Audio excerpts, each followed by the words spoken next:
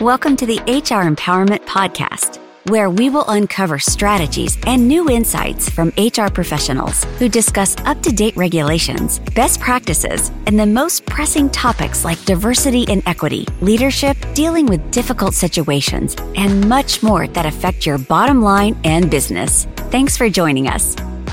Hey everybody, Wendy Sellers here, the HR lady. Thanks for coming back to session 2. We're talking about how elder care and elder care responsibilities affects your workplace, mainly your workers. But interesting enough, it's not just your workers, it's your bottom line, because your workers affect your bottom line. So we're back here talking about, the stress.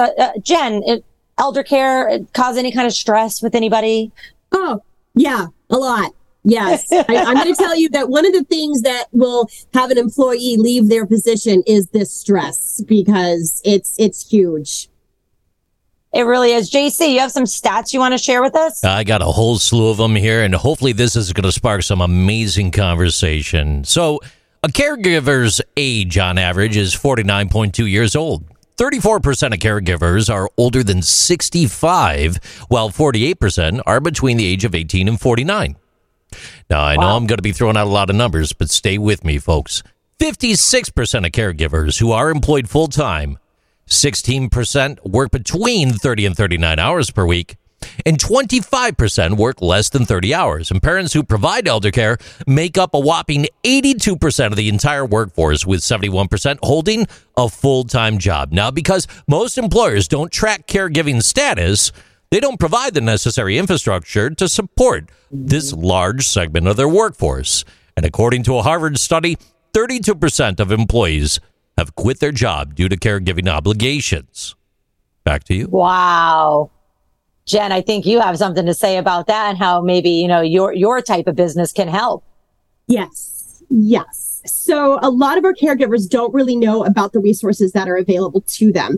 There are actually entities that will pay you to stay home and care for your people. There are respite cares in which you need a vacation, your loved one can go stay somewhere like an assisted living that they will be cared for while they're gone to help relieve some of that stress. So there's all kinds of resources. But again, this is not something that's necessarily talked about in the HR world. That is, as an HR person, if they came to you and said, I'm taking care of my mom, I need some help, what resources can you offer? Jen, I got to jump in real quick. What is respite care? It sounds kind of fun. Respite care is absolutely amazing. It is basically a room at an assisted living or other entity in which you can admit your parent. It's a furnished room, so they get all the care that they would in assisted living, and that would be help with showers, 3 meals a day, ensuring that they are eating properly, that they're getting their medications properly. All those things that you're doing at home, their assisted living would take over. It's like having a guardian angel. Is it kind of like a adult daycare type situation? Like you go, you drop them off, you go to work, come back, pick them up later? Or is it they go for a week, like a vacation? Yes, it would be like for a week for a vacation. So say you and your hubby want to go finally celebrate that 50-year whatever anniversary. And you're like, well, what are we going to do with mom? Well, we'll take care of them for a week while you're gone. And you don't have to worry about it, because those guardian angels are flying all over, making sure that they're, again, fed, showered, medicated properly, all of those things.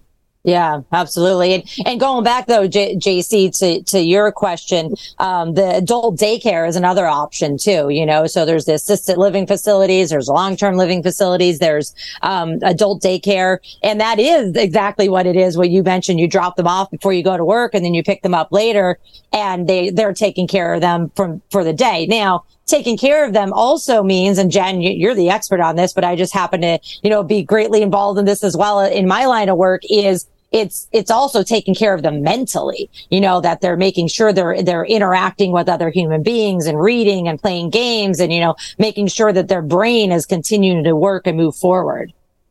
Correct. Yes. So there's all kinds of activities, whether those activities are like trivia or we can't get away from bingo. Am I right? Bingo's going to be forever the thing. And you are very blessed to be able to know what that world is like as a past administrator. But yes, there's the socialization of it. So they're not just sitting in their room staring at a wall of the TV. They're meeting other people that know where they are. So they're peers that could be in the same kind of predicament per se. And I say that with air quotes because I hate to say predicament, but it's the truth. So they're able to kind of see how others are reacting in their own diagnosis of dementia or the need for a caregiver because they can't just do the things they want to do. When we think about the workplace, and I'm going to pose this to you, Wendy, Jen, feel free to chime in though too. When we think about the workplace and this stress and strain of it all, it isn't just the physical demand and the amount of time. There's also a financial obligation as well. Huge. I know that absolutely. I can get vision and dental through the employer. I know that I can have my doctor's visits covered. But what about something like, boarding your parents for the week? We're gonna talk about that in a session coming up soon here. So hang on to that question. But I had some stats that I wanted to share real quick, and I think it's interesting that, as generations continue, things change. So caregivers used to mainly be the woman in a family, but now, according to lifecare.com, caregivers, the gender split is now about 50-50.